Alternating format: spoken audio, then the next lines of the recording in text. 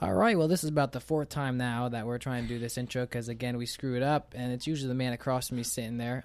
So let's give a round of applause, see if we can do it this time. Go ahead. What is up, guys? It's Friday, and every Friday is a great Friday. Tonight we have NBA, we have Major League Baseball, and we have a special guest. Been lit, boy. Everything goes. We now return you to regular programming. All right, today on the show we have Jarvis Johnson, former Baltimore Raven, join us on the show. How you doing today, Jarvis? I'm doing wonderful. How you doing, Tyler? We're doing great. It's a pleasure to have you on, Cool. man. It's been great talking with you before we started recording, and I'm excited to get into this. This has been a tough one, Jarvis. We have been playing text tag for a while now, and I really appreciate it. We know you're busy. I mean, you've been all over this country, and I'm glad you're taking the time to sit down and talk with us. It's a pleasure to catch up with you all because, like we discussed via text, scheduling was very important and it's crucial and it's vital in today's society.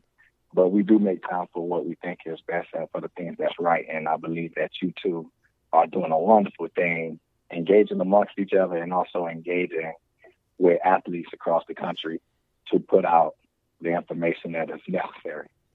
It's a lot of fun. It really is. And this is going, it's not, I don't want to say the next level, but, you know, we're actually getting so educated on what sports are about. And my view has totally changed. They're no longer like overpaid athletes. There's actually more to it now. And the past few interviews that we've had, it's just amazing what we've learned. That's great to hear, man. Every day, man. So everything is evolving. I mean, as the seconds tick, things are evolving every single day. All right, we got to ask you. You're a cornerback, and you've always, I guess. I was a slash. Sorry, I was a slash.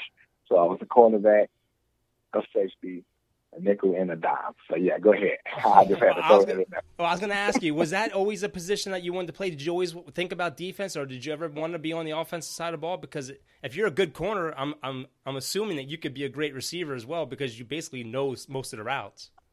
Exactly. Okay, it started with me playing offense. I was a running back. I also was a receiver, like you said. And I would play quarterback whenever my coach asked me to go to quarterback to run a triple option and option, or just drop back and keep the ball drivers and run. So I did have the opportunity of playing both ways in high school. And then when I got to college, I started to solidify a spot. And my head coach at the time felt like, you too aggressive. So, and I also agree with him. I would prefer to play cornerback any day over receiver and running back because I get to issue the blow. Yeah. Meaning that I get to be able to be the one to determine who's going to get this impact. So I'm not taking the impact. I'm going to give you the impact. And I took pride in providing impact, you know what I'm saying? So I felt like offense was for the pretty boys, no disrespect to nobody that plays offense, because somebody has to do it. And I felt like defense was for guys that really take that same attitude and portray that same image on the field. So offense, you have to be more of a finesse type guy. And I think that goes with your personality too, when you really start to break down the science of it. And then on the defensive side, it's more aggressive. And I feel that for me personally, I was able to adopt more to issuing the blow than taking it. I think we heard that once before from a famous linebacker for the New Orleans Saints. Michael Motti told us that it's better to lay the wood than be the guy that gets hit. Yeah, he did. He did say that. I certainly agree. I tell you, he couldn't be no better than that. So what you're telling us is that you'd rather have a pick six than a touchdown, right? Oh, no. Absolutely. Wait. All day. Absolutely.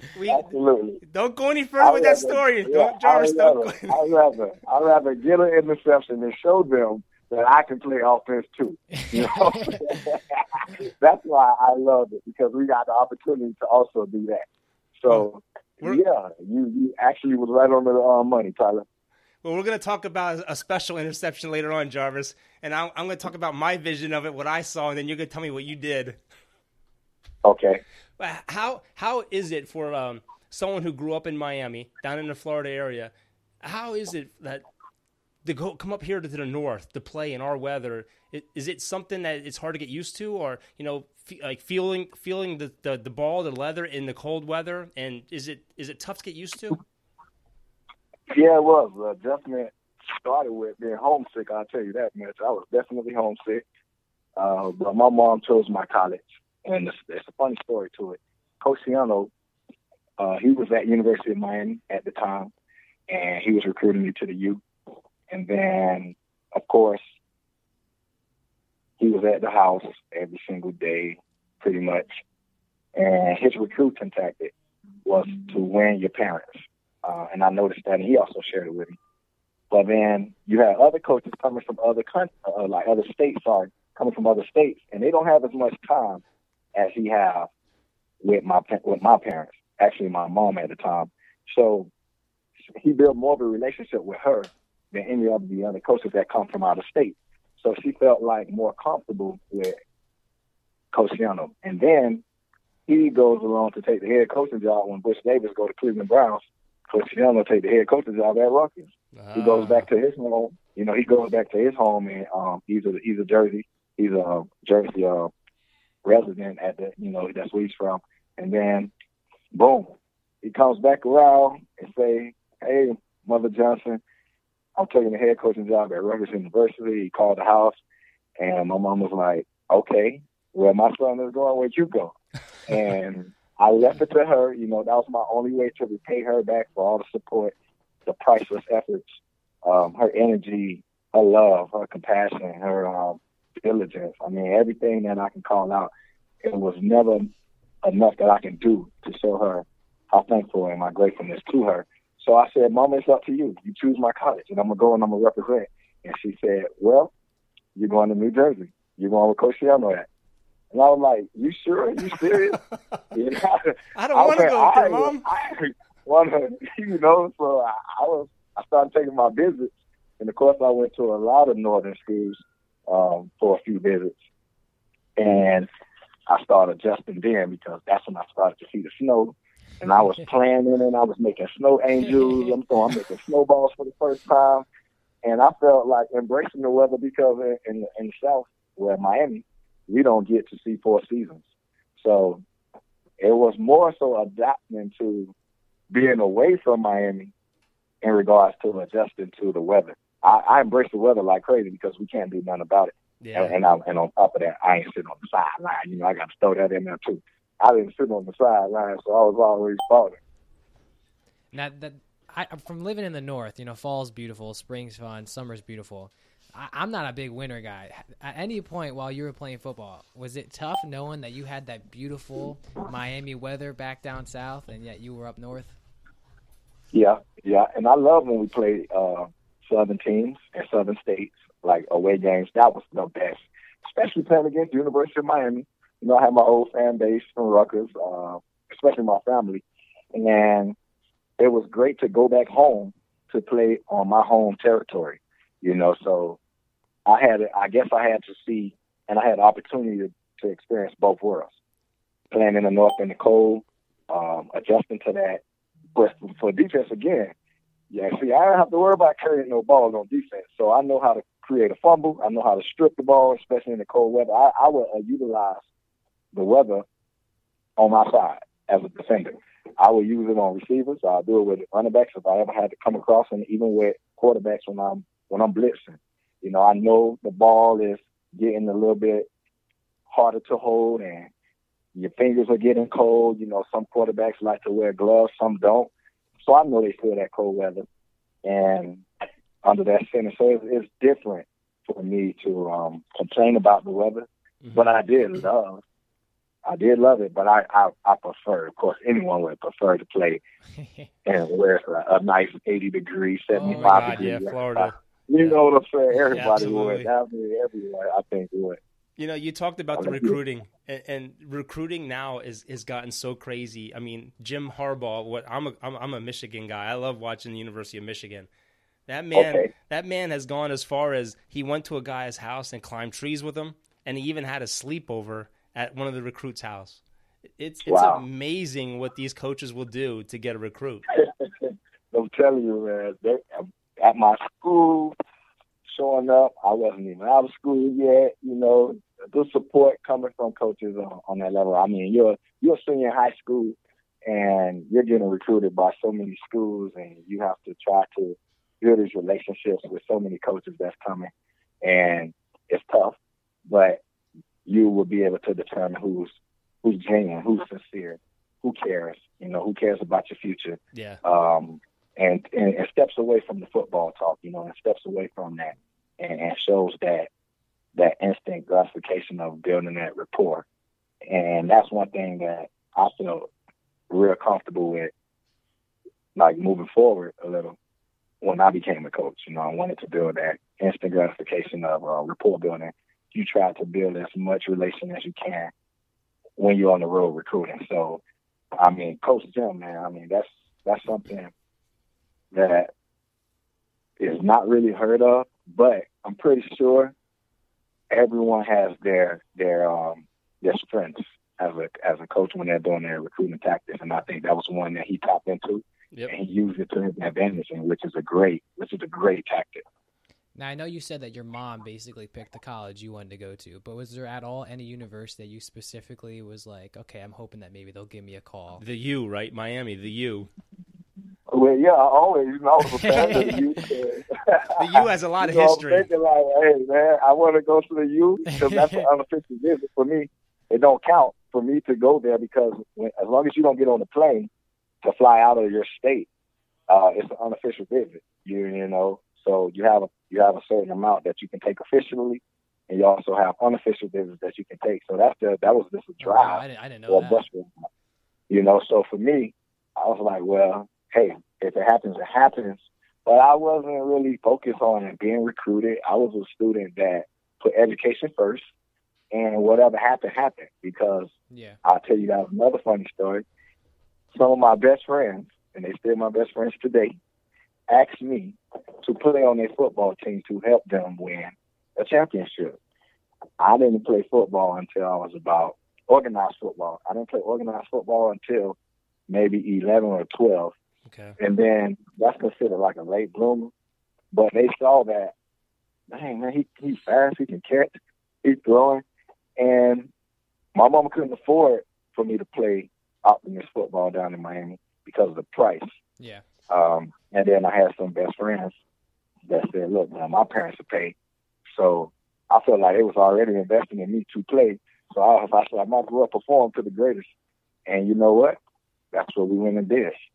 And that's how football started for me as a student athlete. That's awesome. It wasn't me that said I want to play football and go to the NFL. Nevertheless, I had dreams. I didn't have any dreams. I didn't have no aspirations of it.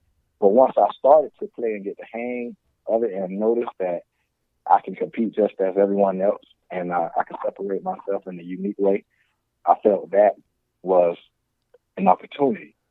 So, and then the support, I mean, it just started coming like crazy. And it ended up happening for me, man. But I never had a dream or I never imagined taking it this far. Yeah. That's awesome. I got to tell you something funny because my son played football, and he played with Saquon Barkley at Hockendaco over here, and they played on the 90s. And I'll never forget the first time he went to practice, they had him in the running back position with Saquon and I think Butchie Tully and all them. So then the coach, I mean, now my son is like the smallest, and it was the first time I ever played football. He's the skinniest kid on the team. And the coach goes, we need a volunteer for center. And my son raises his hand. So I didn't know the position, Jarvis, back then. They made him center. And you know what they did? They showed him how to chop block. So all he did was snap the ball and fall to the ground. Oh, no. Yeah.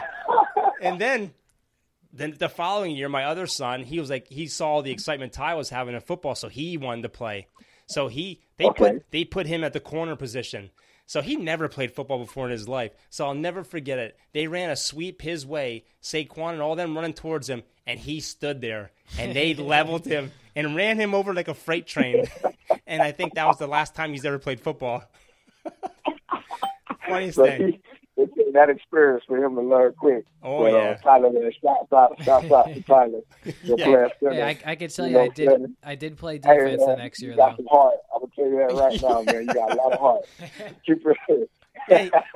The following year, though, he did get to play. He got to play linebacker, No, I played safety. I think safety, it was. and then he did have what? You had 2 interceptions or something like that in the end zone. I don't remember. Yeah, So long. it was Nice. fun. It was fun. Nice.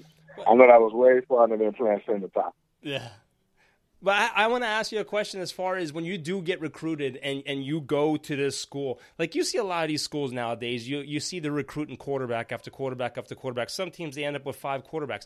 How tough is that as a player going to a school where that position is packed? Like, do you come in there as a freshman and you're on, like, I don't want to say like a second stringer. Do you have the chance to just go right in there and become a starter right away from day one? Well, it just depends on what school you go to and what level you plan on. You know, I'm going to be honest. Okay. It depends on the school, and it also depends on the opportunity there, plus your competition level. So everyone has an opportunity to play on a collegiate level, you know. But then, now, if you go into a school that's just fresh off a national title, I would advise students, if they're not considered to be a 5-star athlete and they're going to these big schools, out of the 5 or 7 that you have the opportunity to visit, I would recommend them looking at the roster, looking at the depth of the roster so they know what they're up against before they go. A lot of coaches not going to say that because at times coaches just want to make sure that they can pack up their squad in an area where the need may be in the future, within those 5 years, that 5-year span, that 4 to 5 years that we have as a college student athlete. And so you really have to look at that. You can make an instant impact right away. And sometimes you might not start the first few games, but then again, as time progresses, you learn that system, that schematic system, then you can have another opportunity that sets you away from your class and also the class that's there in front of you. So yeah. It really just varies on contingencies, and it's hard to determine for every student because it's just so many athletes, man. And then when you go to a squad and you there and they already been in the system, so they know the plays, so they have an upper hand already just by knowing the playbook. But then you can have a talented young man, 5-star athlete, come in, knows the game but don't know that playbook. So he may have to sit out a while until he learned that playbook to make that adjustment to be able to be a starter. Okay. And I feel like if I was a good player, I mean, obviously it'd be cool to have the big schools wanting to recruit you. But like you said, I would definitely be looking at the roster and thinking, what's the best team where I can get looked at by the pros if I want to continue this as a future type of thing. I definitely agree with you on that one. All day. Yeah. Now, you ended up with the Baltimore Ravens. And this is a question I've always wanted to ask somebody, and every time I get someone on the phone, I always forget it. You always hear about the speed of the game, how it changes when you go from level to level. How true is that? Like, does it really change, and does it really different? Is it different from each level? Oh, hell no. It changes like crazy. I mean, everybody fast. I kid you not. Everybody fast. Everybody is strong. Everybody tough. Everybody is everybody that they is. I'm telling you now. It's a major change. The speed of the game comes faster. But if you get some mentoring and you get some extra coaching and, you can slow the game down, you can. Now, I'm not going to step away and say that it's just difficult, because for me, I love competition anyway, so you got to embrace competition. That stimulates my mind. Being competitive. That was probably the best answer we ever got. That stimulates me. I want a challenge. I don't want to play against nobody, sorry. I don't want to be in practice in my group and I'm the best player out there. I don't want that because a lot of pressure falls back on you again. So, but I'm going to tell you the truth. It does change from level to level. That is not a lie. That's the truth, 100% true. It really does speed up. And when I say speed up, life speeds up. Your personal life speeds up. Your professional life speeds up. Everything speeds up, man. I kid you not. It's a fast-paced game. I got to add to that question. Okay, the situation. a running back, 240 pounds, maybe, I don't know, maybe 230 something, breaks away, and he's running straight at you. Oh, I always wondered, what's going through your mind? Are you going to go high? Are you just going to throw your body at his legs? No. I'm going to tell you like this. Now, I'm a strategist. That's number one. I'm a smart, intelligent, genius player. That's number two. And number three, all in one. So what I would do, I'm going to use the game. So if it's a sideline hit, I'm going to give him everything I got up top, and I'm going to knock him out. Now, and if he's coming in an open field, one-on-one, oh, yeah, I'm thigh boards and below, because I just want to make sure he get on the ground. No. I'm not going to get embarrassed. I don't want to be that guy they see he run over and then he keep going for a 6 because I'm the last line of defense. Yeah. And the crowd only sees that last person he runs over, and that would be me. So I said, no, that's not going to be me. I've seen it happen to the best. So I said, I'm going to be a smart player. If I have an open field tackle and 240 plus coming at me, oh yeah, I'm chopping the thighs, and I'm going to make sure I keep my head and my eyes focused on his thighs because I don't want to miss. Now you got to remember, you're not jumping over me because I'm not shooting at your ankles. And I ain't that scary. I'm not going to shoot at your ankles and then you jump over me and get a highlight. I was just going to say something about that. Oh, no, that's not cool. I'm not one of those tacklers. I was known to be a for sure tackler. Wow. Open field, and that's what I had to do. That was my job to make sure I'm the last line of defense. I got to get him on the ground. Well, I'm a big Saints fan, and I witnessed something just like that pretty bad about 2 years ago with Minnesota. The whiff. You see what I'm saying? So it happens, man. Yeah, well, I was just gonna say to you, you can't go too low because you have players like Saquon and Zeke who love to hurdle people. They love to do it. They love to do that because they know that when a defender, if you swiping like all the way down there, man, I'm going to do the same thing. It don't take much. You can see it. You have time to react. And football is a game of instincts. And those two guys that you named, they have some great instincts when they're carrying the ball. So you can notice it. You can tell when a defender going to try to swipe at your ankles. Come on. You're going too low. Yeah, that's why absolutely. I would not go that low. For one, I like to hit up top. I'm a compact. I like to give a blow. So I like shoulder pad to shoulder pad. I don't like to hit defensive guys. I don't like when a receiver looking for a ball and I come and clean him. That's not fair. I call that soft from a defender standpoint. If you hit a receiver or anyone that's not looking at you and they're looking for the ball, if you don't have the time to either get an interception or a pass breakup, then you get a solid tackle.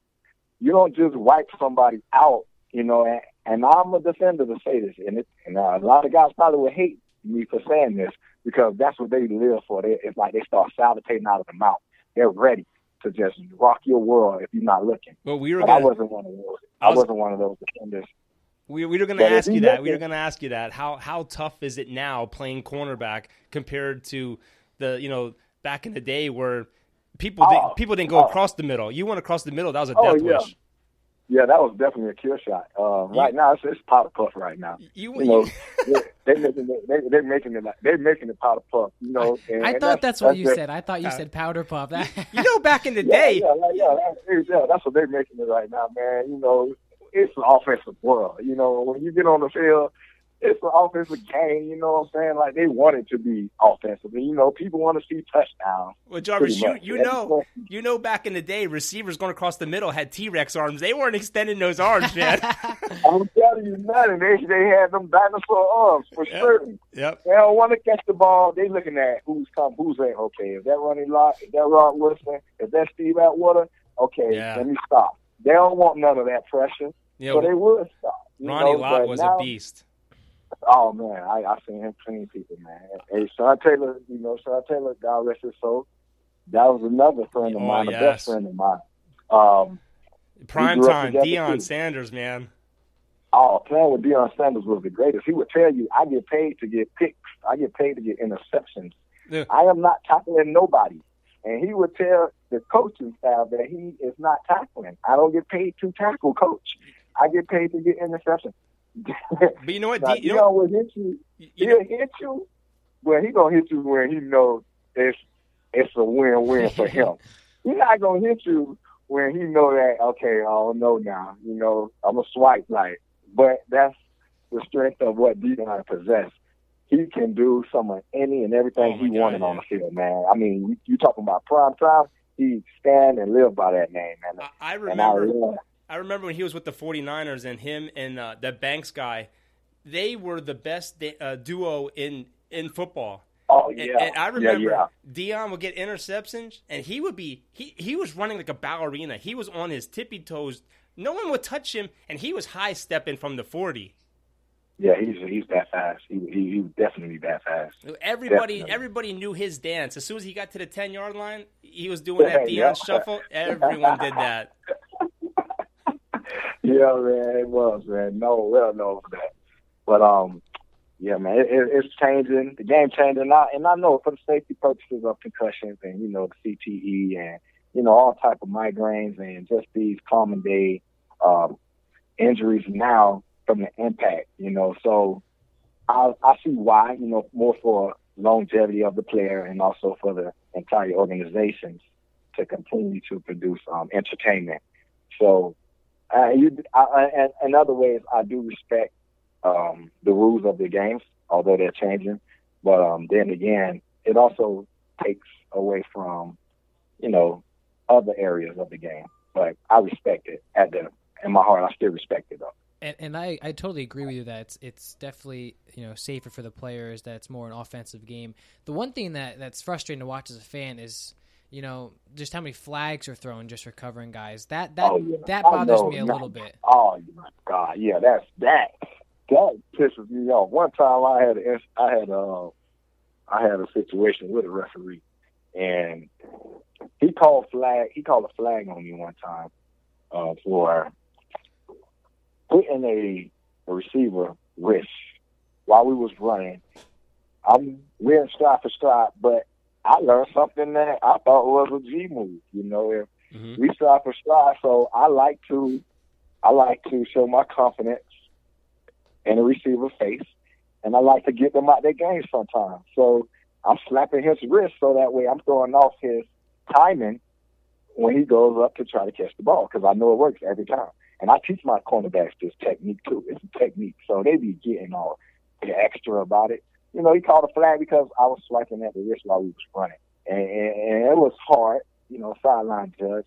But again, the receiver was whining, you know, ref, let me get a flag. You know, and then he got a flag for something that I felt wasn't pass interference. But now they're just going beyond the game when it comes to these flags. Man, like, come on, let's play football. Like, let's just play football. Well, we need to hire some new officials. You know, the thing that's crazy is you have to watch a video on how to properly sack a quarterback now because if you fall on him with all your weight, it's a penalty.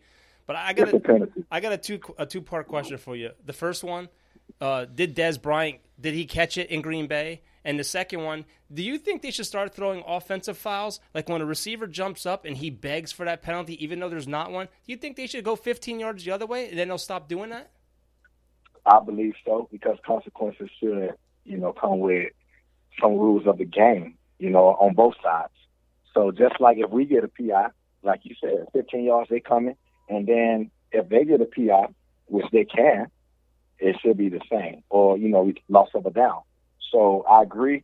But the first question I didn't hear. What was the first one? Did Dez Bryant catch that ball in Green Bay? Oh. It's okay. You could say no. We don't really care about Dallas over here. I do. Yeah, I mean, I'm a Dallas fan. I believe Dez Bryant is a good receiver. I believe if it wasn't for slow motion, if it wasn't for slow motion and we played, he caught the damn ball. Absolutely. But being that, you know, they go up to the box and they do all this slow motion, and they call the NFL office too because they would also give them footages on that same play. That's how it works too. You know, just by me being in the NFL office, I was able to go into and see some of the backstories of how it gets one-to-one, you know, and where it comes from. They would have to instantly send in that same play. I mean, like, they be on it too, man. They would send in that same play immediately after it's not on TV, not the TV version, but behind the real life decision. So it comes from the officers too. So they play a part in it that no one else really talks about, because sometimes they don't really know where these calls are being made also, you know. So it plays a part in the processing of allowing them to have a say-so. But then I think that if it wasn't for slow motion and replays, he caught it. But now we got so much great technology. We got technology that's going to tell you lied right away. It's just aggravating because he did a move after he caught it. He did a motion. He took 2 steps, reached for the end zone. The ball pops up in the air, and he catches it. And then Zach Ertz did the same thing in the Super Bowl, and it was a touchdown. Well, now they changed that rule. Yeah. Yep. You see, and then they changed, like you said, they changed it now. Yeah. Yeah. I just got and that's the thing, man. The rules and regulations of football it's changing right now as we speak. Oh, it's constantly changing. I mean, that has to be as confusing to you guys, knowing what the rules are each year, and then you have to know your playbook on top of it. That's a lot of studying for an NFL guy. Yeah, it takes it really does take a lot. 90% of the game is mental. So that's the 90% part that falls within that. And it lets us all know that, you know, our coaches have to be up to date. That's why they do a lot of coaching conventions. That's why they go out and still educate themselves as well. The officiators. Also, they have a clinic. They have camps that they also host throughout the time of the off season. And, you know, they want to make things better and grand as much as they can. So they're keeping up, and so do the coaches, and then down to the players. Now, before we get into everything you're doing nowadays, I just have one quick question. Since you're out of the league and since you're a little older now, do you have a favorite NFL team you root for? Yeah, man, Miami Dolphins all day. Oh my God! I know you. Oh my God! I was hoping you would at least said the Ravens. Oh no, that's number 2. You feel me? You know, Miami is a mess right now. They're projected to be the worst offense in the NFL this year. They got a young quarterback, who believes in projections, man? Who believes in projections these days? I do. That gives me hope, man. Because they got the Cowboys projected pretty high, so I'm kind of flying high right now. Exactly, and then guess what? They projected pretty high, and then everybody's feelings are going to be hurt toward the middle of the year. Guarantee you. Yeah, you know how hard it is to be a Cowboys fan in Eagles territory? It's very difficult up here. Yeah, trust me. Oh, boy, that's resiliency right there. That's what that is.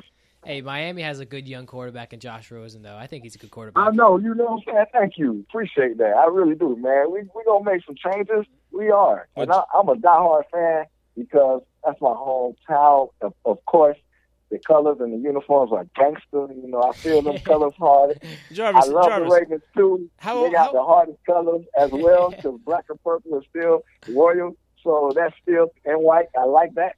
Hey, but, how old are you, Jarvis? What you say? How old are you? Today I'm 35. You know, you're still young enough, man. You could come out of retirement and go play for the Dolphins. Man, you know what? I'm waiting on the phone call. You feel me? I told my agent and my attorney, boy, if the Dolphins call me, I'm going ASAP. I would go and play for free. Hey, I hope this gets to them. I got them on my speed dial. I'll call them for you. They give out their number to everybody. If they hear me, man, I should call Coach Rizzi. As a matter of fact, Coach Rizzi, he's a special teams coach there right now. And Coach Rizzi coached at Rutgers. He was our running back coach and special teams coach. So I linked up with Coach Rizzi a few times, and I should just go back to his office and be like, Coach, man, what's up? Yeah. Like, put me on, you know. But in all seriousness, no, they're going to get it right. Now, I guarantee you, they're going to get it right. It just takes time, man. Oh, yeah, it takes time. You know, it takes time when you're building anything out, especially in this league. Man, y'all see how the game's going. They're packed tight, you know, and it's very competitive, man. That's why you gotta love this sport, because it's so competitive. Hey, I gotta get into this one story with you, because my son is a diehard Saints fan. I want you to tell us about that special day you had. It had something to do with the 78-yard something or other. Why don't you tell us about what happened that special day? Well, I'll tell you, money was on the line. It's a business. And I felt like I had to continue to perform at the best of my ability as I take the field. And I envision doing things before I do them. And it happened. You know, all throughout practice, preparing for the Saints. I was getting PIs as far as pass breakups, and I also had an interception in practice that I felt confident enough going into the game. It's going to happen just like that for you. Oh, yeah. And I told myself that, I told myself through my motivation and also with the support of my coaching staff, great coaches there, great players around me. Oh, my God, you want to play up to that level. I'm playing with Hall of Famers, man, don't get no better than that, to be playing with Hall of Famers in your rookie year. So they're doing it, so it don't fall too far from me, So it was my turn. I'm like, if y'all doing it, I can do it too. So getting off the plane, my whole mind was set on the INT for 6. I was not settling for nothing else that night.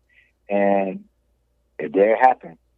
He tried me. I seen it all the way. I just saw it all the way. I saw it all the way. So I jumped it real quick. I don't want to hear So I jumped it, and now all the fast guys are downfield. So if a lineman or a quarterback or a fullback or a running back catch me, I don't need to be playing the game.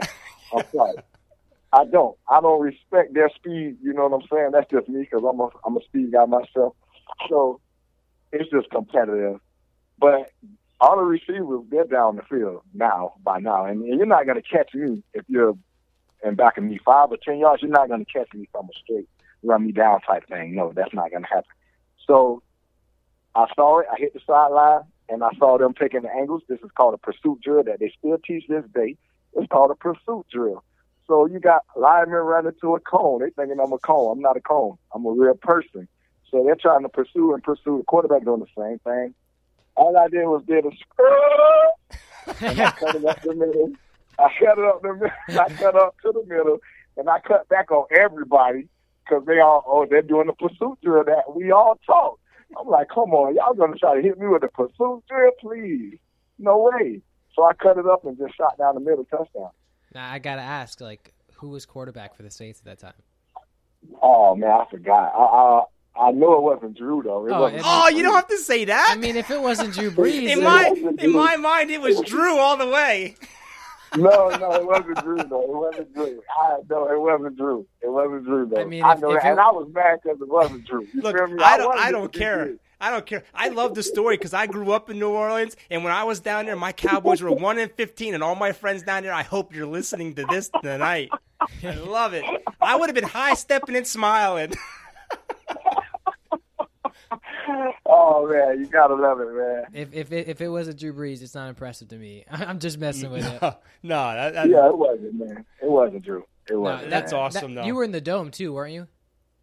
Yeah, we was in the Dome. That had to be a cool field to stick it to him. It was good because I still felt like it was Drew anyway because he's a part of their team, and we still beat their ASS. Sorry for cursing. That's all that matters to me. We went out, we did our thing on their home territory and got a win.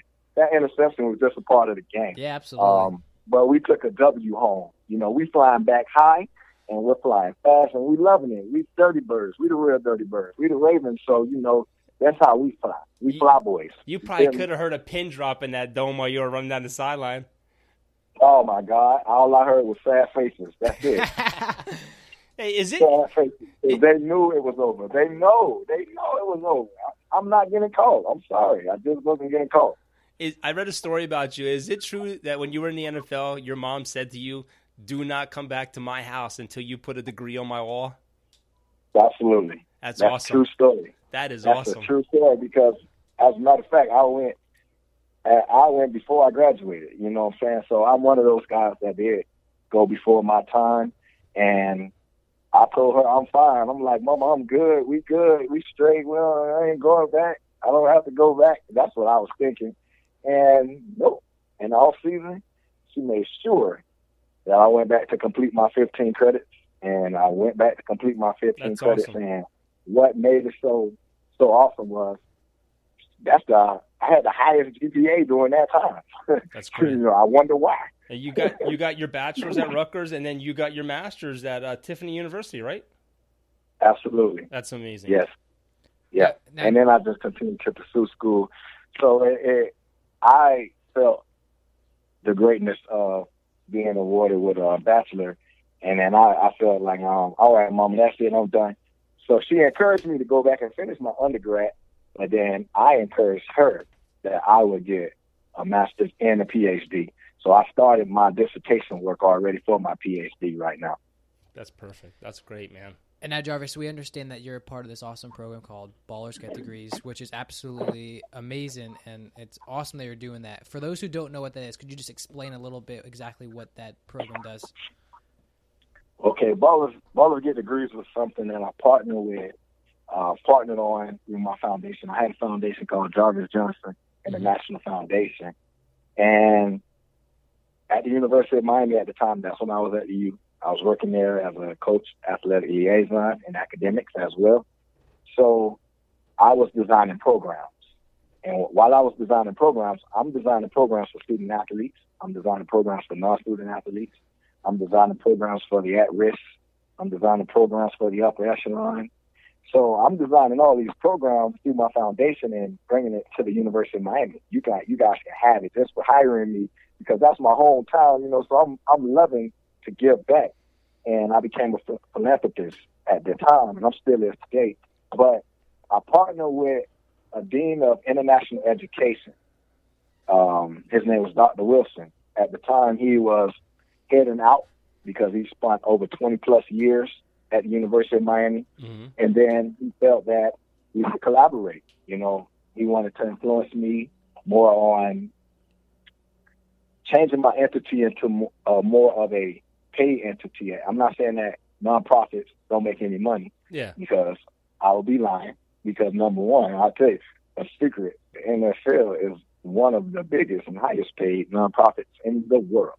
But let's not even go there. Yeah. So I started to work with him, and he retired from being a dean. He was a teacher, a professor. So he had this education track that he took for years in business and education. And being a dean at the University of Miami was, for me to work with someone of that caliber, I felt honored to be working with faculty. I felt honored to be working with staff. I was an ongoing learner. So for me, I was loving the opportunity because they got a chance to see what I'm doing now, what I bring to the University of Miami. So he felt like we should partner up. And we partnered up, and he had talks of turning it into a service to enlighten education, degree completion for players like myself. Players that like to commit earlier, like right after freshman year or going into sophomore year that commit to going and entering into the draft. So we was thinking in long lines of those guys just going back and guys who did have 15 or 18 credits or even 21 credits shy, go back and complete your degree. So that's where our ideology came from with Ballers Get Degrees. And it was something that I felt great about. I felt that was something great for the millennials. I felt that it was great for student athletes. I felt that it was a message to the NFL and also to all professional markets in the sports world. And that's how we ended up coming with Ballers Get Degrees. Well, I tell you what, I think it's very important what you're doing because nowadays, especially with NBA, they're going to be opening up to 18-year-olds where kids are just going to be bypassing college altogether. And if you don't make enough money to sustain you until retirement, you're going to have a backup plan.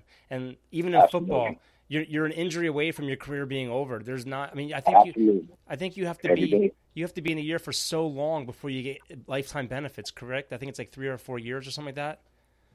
Right. So if your career's cut short and you have no backup plan, it's going to be a tough life, especially if you can't do certain things. And I think what you're doing, it's amazing. And you're seeing more and more NFL players that are still playing today that are going back in the offseason and getting their degrees. The linebacker from the Cowboys just did it. He went back to Notre Dame and got his degree. Yeah, absolutely. So I mean, it's been a great movement. And I also want to say something that I think that is important for just viewers and the audience to know. Not only did we create Ballers Get Degrees, but we also, and then I took lead on this by myself, an initiative by myself, but with the right resources, to create and give back nowadays with Connect the Gap. Connect the Gap is my company that services K through 12 and colleges and universities. So it was to me, I felt like working in corporate with professionals, because I had a chance and I had the opportunity, and I still do work with NFL players to this day. I wanted to find a way to insert my services on the lower level now before these guys get to this level when they making these decisions. And I said, you know what? I went back in my own chamber and I went back in my own office and I said, I got to find something else, something that can separate me a little bit, not too much, but just enough that I don't have to reinvent something, but just bring my innovation to it. So Connect the Gap, that's a K through 12 and also college and university educational organization. Well, that's awesome. And we partner with them through youth, with achievement and achievement gaps of education. We help with non-traditional design and curriculum through sports, social context, and in the education world. So we promote partnerships.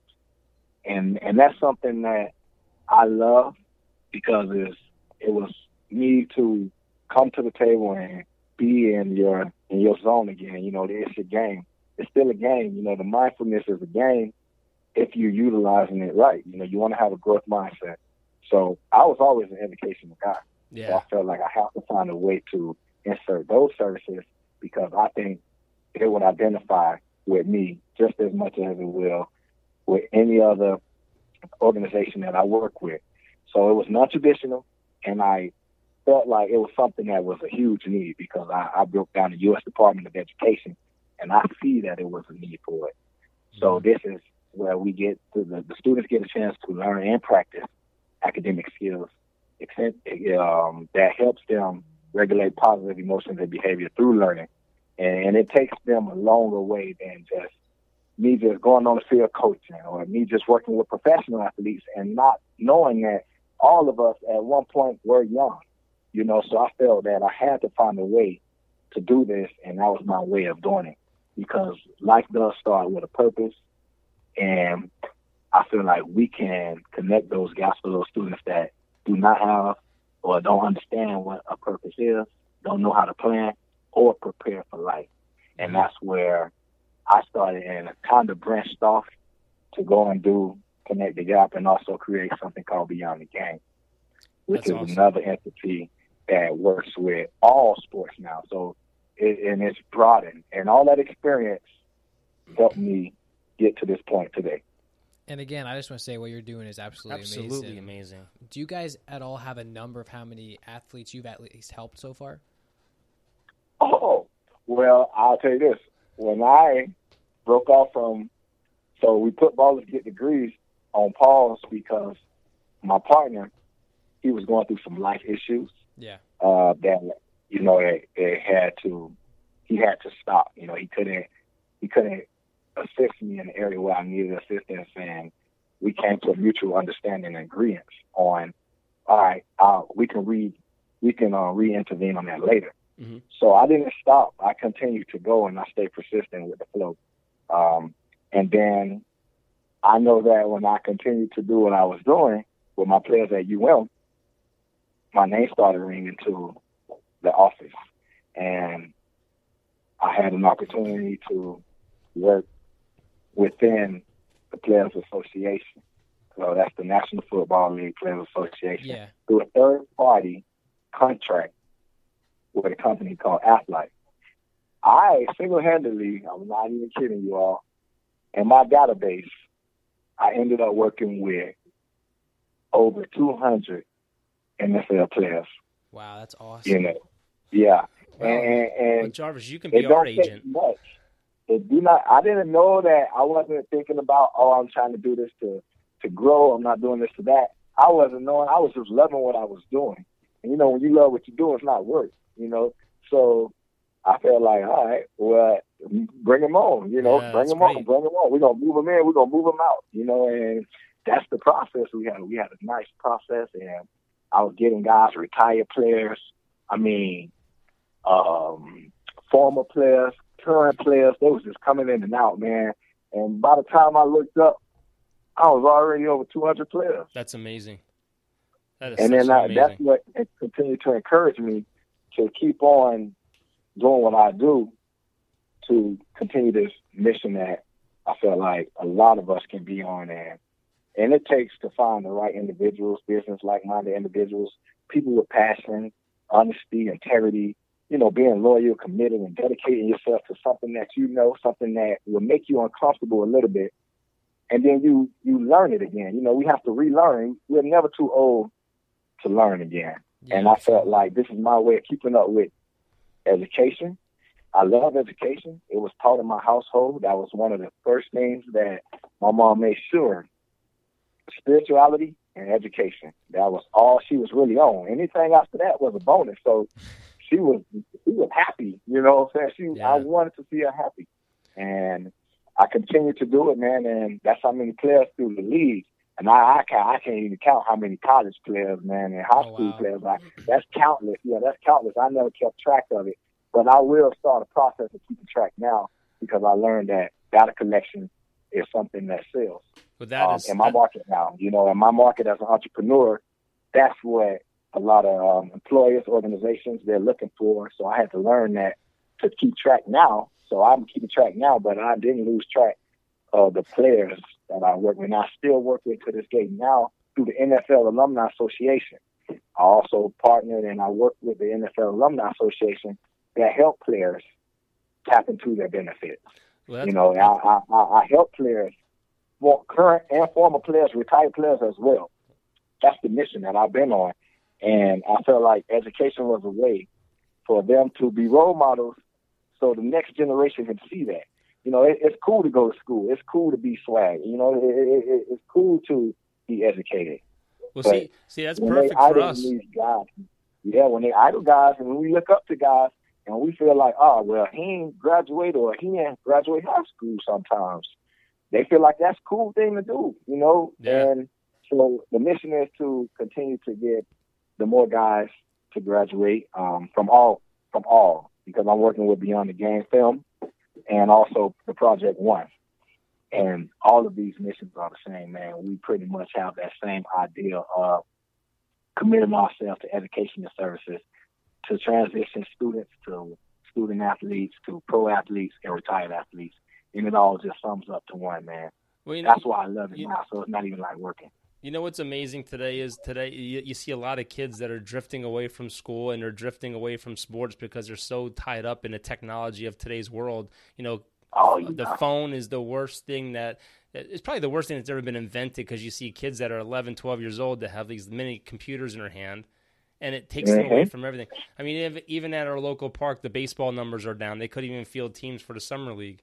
But I wanted to ask. I didn't ask this question to a lot of people, and I wanted to ask it to you because you deal with the NFL.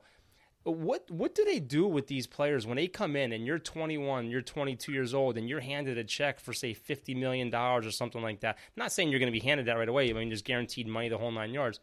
What prepares them for that? I mean, that is a life-changing experience alone, to have a young kid come in here that's never had that kind of money, and now what's there? What does the NFL offer to help them out? Because let me tell you, the first offer many services. They offer many services, and they introduce they introduce us to so many people who they currently work with in the past, who they have these partnerships with, and it can be through a financial institution, it can be through an agency, it can be through another form of a resource, real estate. So what they do is, through a rookie symposium, they take us through a long, tedious, rigorous day.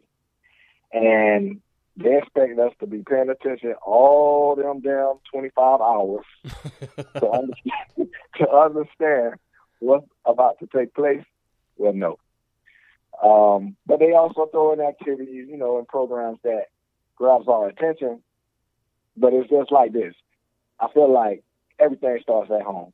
So when it starts at home, consult with whomever at home first and foremost. Yeah. Some guys don't. Yeah. Some guys don't, and guess what? Some guys do. Some guys are taught how to manage money responsibly. Some guys are not taught that. And then some agencies, they want to be a one-stop shop there. So they want to have everybody in their agency that does something for you. And you got to be able to be educated in order to know your stuff. Yeah. Because if you don't know what's going on, they're going to zip you. And they're going to zip you with a smile and a handshake. So it's more to just the money part of it. It's the lack of knowledge. You know, they don't have the full understanding, and a lot of players are not equipped. And that's why we're changing that. We want to change that environment, and we're going to continue to do this. And that's what I'm really working hard. So from 10 years, 20 years, that question that Tyler asked, that would not be a question. You know, and that's what I'm working on, to be able to create a platform for financial literacy before they go to the NFL. You know what would be perfect for you? You need to go to the NFL draft. You need to go to the NBA draft. And when you're walking up and they get the hat, you stand there and give them your business card. No, I can't do that. Roger Goodell will be pissed off. He'll be mad. But when I do go to the draft, you know, I'm involved with everything. You know, I'm involved with a lot of things with the NFL organization. You know, I'm still awesome. a part of the brotherhood. I'm still a part of the lifehood of it, because I embraced it. You know, I took advantage of all my opportunities. So we still go, we still attend, but then they keep these barriers. You know, they keep the genuine, the sincere, and honest people. They try to keep barriers because they want the wolves that's hiding in sheep clothes. They want the wolves to get that attention from those players, so that, because they're working together. And I can't name anyone or any type of company that does, but I'll tell you this: all we have to do is be able to get those players before they get there. That's all. Yeah. That's the best time to do it. And that's why we're working with 87 colleges nationwide right now. And we're taking them on these college tours so they can see and understand and hear from veterans, hear from Hall of Famers, hear from GMs, general managers, and hear from coaches. So that can be eliminated in a way, like to alleviate that problem, because it's going to be an ongoing problem. It's not, we're not going to be able to stop it overnight. No. So to start implementing that right now, you got to start them on a younger level, introducing them to financial literacy as early as middle school. So that way we don't need to rely on someone else to manage my money. How can you tell an accountant they don't know what they're doing when they show you that they're experts? They can crunch in all these numbers and say, oh, yeah, I've been doing this for X amount of years, and put together a portfolio, and they make it look all glamorous to you. Yep. When you don't even know what a portfolio is. And then you got CPAs coming out of nowhere. What's a CPA? Like, I don't even know what that was. Like, who? Why y'all using these games? Like, why y'all using games at me? I'm thinking, like, what's all these game signs? So it's just foreign. So when something foreign to anyone, no one is gonna know. I can go to another country. Like, how can I count currency in China? You know, they got what's in China? What the currency in China called? The yen. The yen. Yen. You know what I'm saying? How can I go to China where 1.2 million US dollars and say, here, let me get 1.2 million yen? Yeah, they're gonna be like, you got to go to exchange place and they're gonna rip you off. Exactly. If you don't know what you're doing, they're gonna do the same thing. Man, we just found that out at the airport. When we went to Ireland, we did an exchange at the airport, and everyone said, don't do it at the airport because the rates are out of this world. And they ripped us off. They are. They really are. Way off. Yeah. You get to that country and you do it, but knowing at least have someone that, for me, when I travel to other countries, when they're talking about currency exchange, I bring that person who's from there, and we're going to exchange this money together, and I'm going to make sure we double count it. Because I'm not finna be no fool, and you're not finna rip me off. I'm coming out here to have a good time. I'm coming to vacate. I'm chilling. I ain't with all that. So it's the same. It's the same philosophy here. But they're just doing it in wolf's clothing, hiding in something with a sheep on. And that's because they lack the knowledge. That's easy, man. That ain't no gimmick. That ain't no shame in it. Because they feel like, well, he should know. You know what I'm saying? He should, but you know what? I'm going to take advantage of him because he don't know. And that's the consequences that you have to pay when you're getting paid.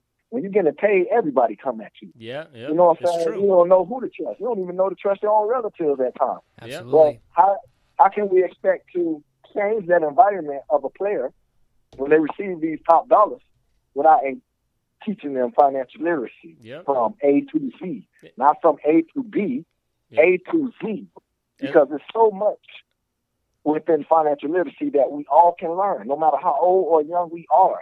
So that's why it's crucial that we start teaching them as young as they come out the womb. I tell you what, Jewish people do it all the time. Yeah. I know that for a fact. And I know that for a fact. My agent was Jewish, Yeah. and he told me, he was like, man, I was teaching my kids how to do money since. I said, since when? Since they was in my wife's stomach. Yeah. Well, let's face that it. to an African-American community, what? They're going to be like, who? Oh, we just praying for our baby to come out with all our fingers. We're praying for our babies to come out with all their toes. That's the We're truth. praying for our baby to be healthy. You know, we're praying to keep just the love, you know what I'm saying? But the Jews already teaching financial literacy Oh my gosh. the baby in the womb. Well, let's face it. This is a world that's full of wolves, and people want to get theirs. And another thing too is like $10 million ain't what it used to be a couple years ago. So these kids have to be smart. They have to be educated to stretch that money because Absolutely. they don't know how long your Absolutely. career is going to be. Absolutely. I mean, I'll take $10 million Yeah. just to let you know. We have a couple we have a couple more you questions. can take $10 million, but what would you do with the $10 million? The first thing I would Invest it. do is I'd pay off my parents' house and debt. That's the first thing. But the first thing I'll tell you, the first thing I would do is I would definitely invest it the right way. I would go to my church, make a nice donation to my church, and I've always said this: if I became wealthy, I'm going to St. Jude's Hospital and I'm making a huge donation to them for what they do to those kids there. Both of you guys have great hearts, man. I really adore that, and I admire to hear that. And you see, y'all would do the same thing that some players do right away. You see, both of you guys, both of you two would do some of the same things already. Now, what the next step is? Now you're left with you deduct what you're left with, and then you have to work with that. Now, how would you manage that without knowing the knowledge of managing money? Yep, And that's right. where a lot of players fail at. You know, they fail at not knowing how to manage money responsibly. That's all. Well, see, I have no entourage now, so if I got rich and I got an entourage, I know it's all fake, so I'm just kicking them to the curb.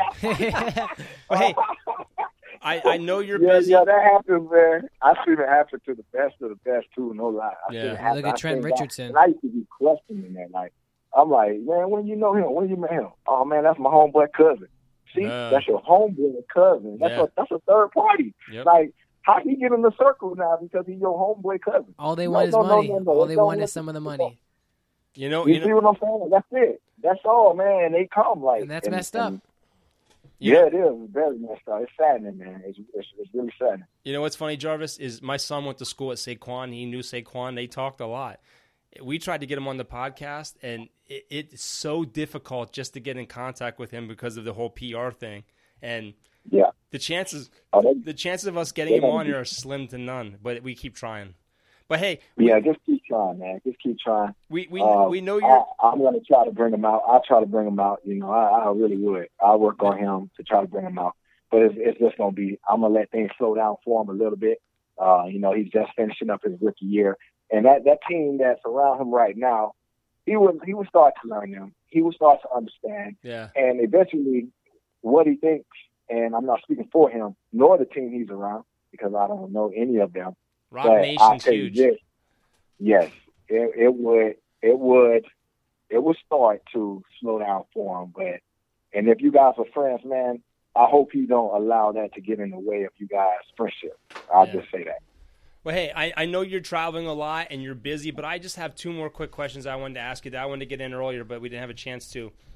Randy Gregory, and you know Randy Gregory's story.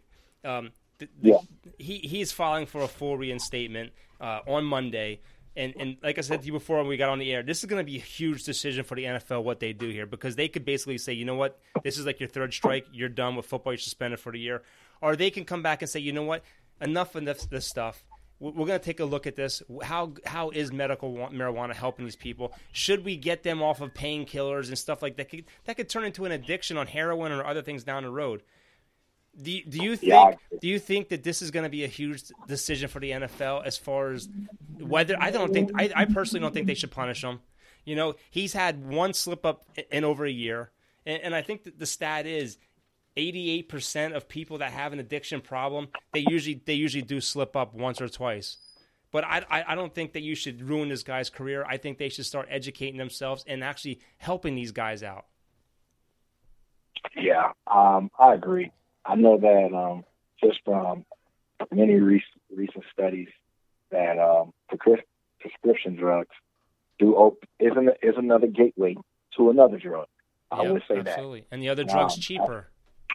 Yep. And then as far as the medical marijuana, I have the slightest idea of, how that influences bad behavior or any type of manipulative action.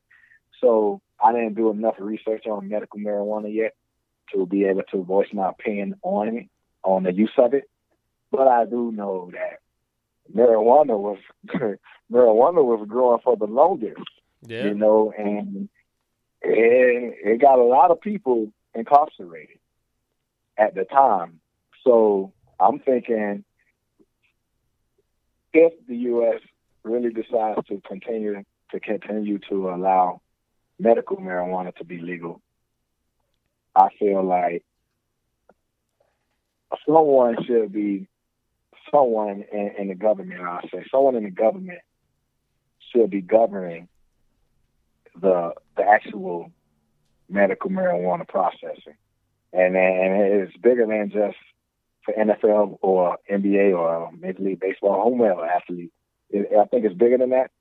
So, but I do think as a country, and if one state feel like, okay, medical marijuana is okay, and then you have, because that could be something that he ran into, because one state passed the law for medical marijuana, and then you have some states that still didn't buy into medical marijuana, and then you have to look at contract agreements.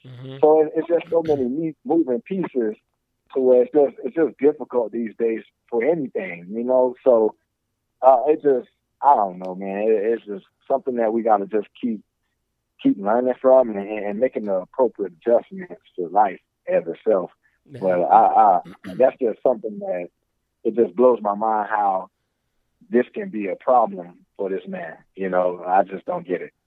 Yeah, I mean, I'm not saying that like they should just let anyone can light up whenever they want. Like after the game, you see guys in interviews and are smoking or whatever like that. But I'm like, as long as it's medically controlled. I mean, like at home or something. Washington, D.C., our capital, it's legal down there for recreational and medical. I don't understand why it's not. And I'm not an advocate for it at all. I don't care what happens. Whatever happens, that happens. But I'm just saying, these guys, they're putting their bodies through like we talked about before with several guests. It's a train wreck. Every snap, every play, they have to deal with pain and injuries, and they have to take these pills to perform because if they don't do their job, it's the next man up, and this is their livelihood. Absolutely. So they got to take whatever or do whatever they can to get them to next week.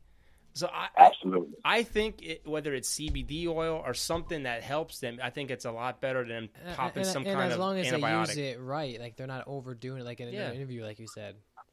Yeah. Anything that we over intake, it's not good for you. You know what I'm saying? So I think in moderation, just like a cup of wine, like a glass of wine, or a cup of, a shot of tequila, a shot of cognac, in moderation, just like eating meat. I don't eat meat, but sometimes I want a double cheeseburger from McDonald's with so.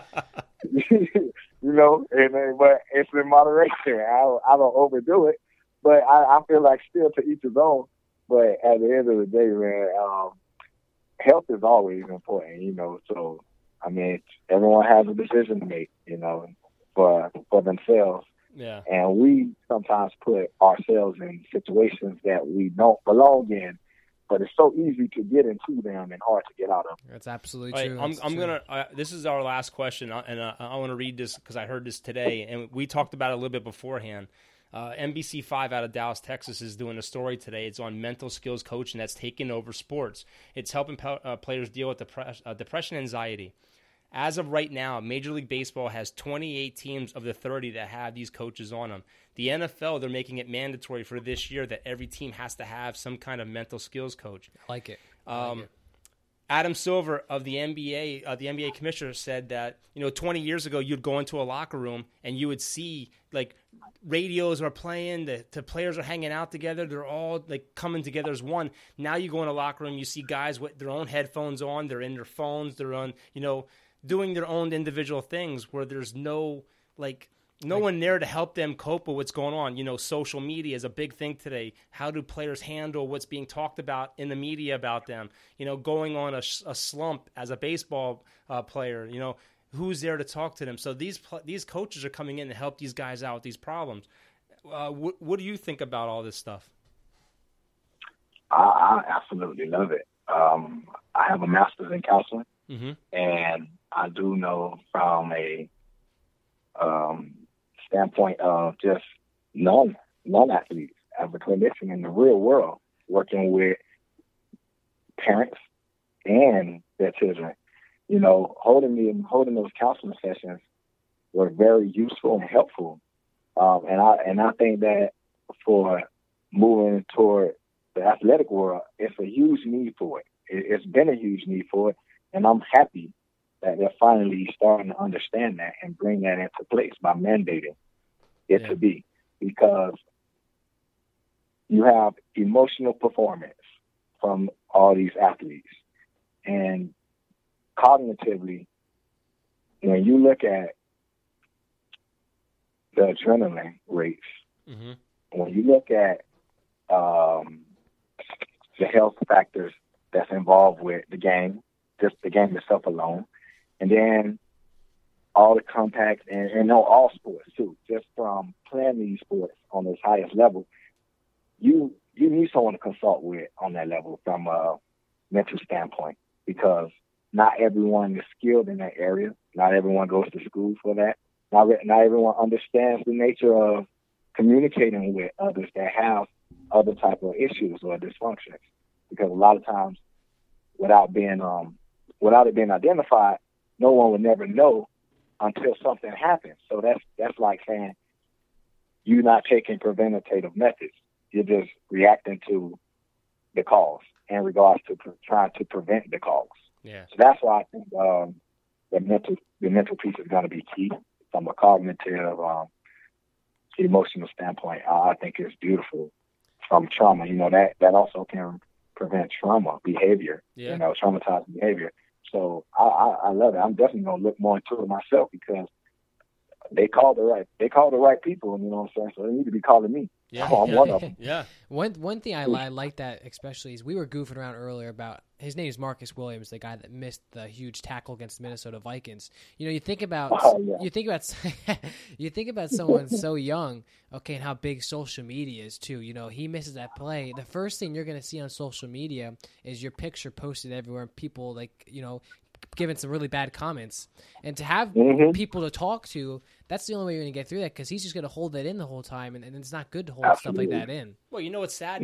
That was on the bottom line of Sports Center or some sports news agency, because there was probably people there writing about it as it happened. So before he got into that locker room, the whole world knew he just missed the biggest tackle of the game. Yeah.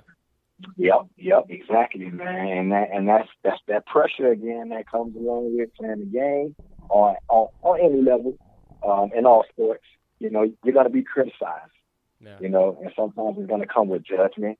It's going to come with condemnation. It's going to come with praise. It's going to come with elevation. And that's the part of what support that athletes should have in place, because just to be able to perform at that level, it's an accomplishment, but, people on the outside, like, according to some of the fans, that they may feel like, okay, well, damn, it's one of the biggest tackles of the game that caused them to lose or something, right? But then what about that player who was able to make him miss? He's a professional as well. Exactly. So on the flip side, he's getting praised for doing his job, and then the guy who missed the tackle, he's not, because he didn't do his job. But just that one play, and you see that one play can really tarnish a person. Can haunt you forever. You know, and then think about bigger episodes than just a play of a sport game. You know what I'm saying? Think about on a real level of that one play in your life that can really jeopardize your entire career. Absolutely. So I think it's a great thing, and I really support that's being in place and mandated, and I definitely want to be a part of it in some capacity. Hey, You Jarvis, guys will be hearing about that too. not to rub this in, but I'm just looking here on ESPN, and they have for the best triplets in the NFL for 2019, they have the Dolphins ranked 32nd. It's okay. I saw They have- faith in them. They have You know what? Josh Rosen's Hey. ranked 32nd. That's okay. Kenny- That's okay. Under- you know underdogs, what? baby. We the Underdogs. We the Underdogs. Yeah. Thank you. Yeah. How- We the underdogs. Let me ask you Yeah. this: How do That's cool. they have Kenny Stills ranked as the 31st receiver in the NFL? That is insane. Well, he was injured. It doesn't matter. Yeah. You, Yeah, you but also know, have Drake you too, know, who's man, good. Don't believe in the hype. Don't believe in the hype, man. They hyping us up right now. They don't know they're giving us motivation right now by pushing us to 32nd team. So that's cool. I wish they would have had us at the 35th team. You know, it's okay. All we got to do is keep on climbing, baby. Because look, we can't Getting go fired down. up in Ain't here. no pressure on us. No pressure. We 32. Ain't no pressure. We just Exactly. gonna go out Exactly. and have fun. Hey. Let's go have fun and let's go win some games and watch me move up that ladder. Because you can't Absolutely. get no down below than that. Well, hey, before we let you go, you told us you're in Vegas. Do you want to talk about any upcoming projects or anything that you're working on or doing? Yes, thank you. So we have a film that's about to be released. It's a documentary, and it's called Beyond the Game. We're doing a pre-release in August, and this film, and it will be released in the fall. Not only is it going to be in AMC theaters nationwide, globally, we also have some time on Netflix. And I think it was 5 years on Netflix. So please, you guys have social media. I'm going to follow up with you all again. Don't make this the last call. But I do want to come back on, Oh, and I want to promote absolutely. it the right way, because my PR team is creating my social media. So that way, like I told you, I'm going to pull it all out when we roll out the carpet. We have 3 red premiere carpets along the way with this film. It's a documentary consisting of high-profile celebrities and some of you guys and some of the guys that's in the film, and also the women currently play the game on a professional level of all sports. And I'll mention those sports right now. You have National Football League, Major League Baseball, National Basketball Association, NASCAR, for anyone that likes to drive fast. We have Major League Soccer. We have a lot of student athletes and 87 colleges that's involved. But all the extra footage, and this is the biggest part that I love about being an associate producer of this film. Yes, I am an associate producer. We're going to donate back into educational resources, colleges and universities. We went independent so that way we can control the assets. That's We awesome. can control the funds. We can control the timing instead of allowing a host like the NFL Network or HBO or ESPN. They'll give us a time limit, and of course they'll charge us. So going independent was a way that was a genius idea, because not only do we have these red carpet premiere tours in Los Angeles, New York City, and in Dallas, and I invite you to come out to the New York City one, because I know it's familiar. You guys are familiar with the area, and I'll give you guys the tentative dates as we get closer to the time. But that's my project that I'm working on now. Sounds out awesome. here, and we're filming from. I mean, we've been filming for the last year and some change, and now we're currently doing it in Vegas with the NBA Summer Games. Just getting some guys in the film of the draft. We had March Madness in it. We got some That's coverage awesome. in March Madness. Dick Vitale, everybody loved Dick Vitale. And I could name a few people, but I don't want to spoil it for no one. No, you're But fine. You're fine. we have a lot of great celebrity basketball players, football players, WNBA players. General managers, famous Hall of Famers that still live today. Well, you could always put some low-level podcasters on there. We can. Well, low level, I won't consider you guys low level because you guys have the best duo. You know, no one has a duo like you two. Hey, we appreciate that. I've been on a few podcasts myself. I did a lot of things in the media, so I love it. It's been fun. It's been real, authentic. Well, I got to tell you something, and I'm not saying it's just because you're on the phone with us right now. This has been the most entertaining and laid-back conversation that we've had with anybody as far as celebrity status. I mean, it's like talking to a friend. It's not like talking to like a famous person. I'm serious. This has been it's been great. It's been a really good time. I mean, that goes back and forth, you know, and I feel that vibe because you guys, I felt it right away, you know, and I picked up on synergy, and we all love to gravitate to whatever we're gravitating to. So negative sometimes gravitate to negativity.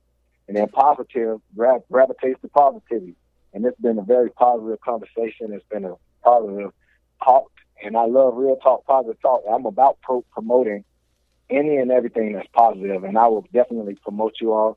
And I want you all to come out. I want you guys to be a part of what we're doing and some of the things that I'm working on just to get you guys more involved and more traction because it's a great way of networking. It's a great way of getting you all in the front of the right people.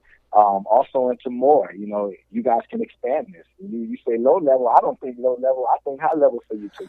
That's the way my mind works, you know, and once we set that in our mind and obtain it as a goal, we can reach that goal. Absolutely. And I want to leave you guys with that, you know, because this can grow out, and I want to be a part of it when it does. So don't forget about me when y'all do. Absolutely. We'll definitely have you on again. Yes, we have a lot to talk about because we didn't even get into your Miami Marlins yet.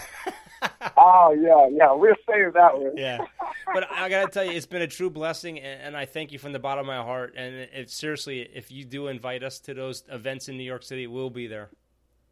Absolutely, I will, and I'm definitely going to follow up with you. You have my contact information, so I'm telling you, like I said earlier, we only have our word, you know, and that's what God gave us to follow through with our words, and that's mine. Man, ask Tony about me, man, you know what I'm saying?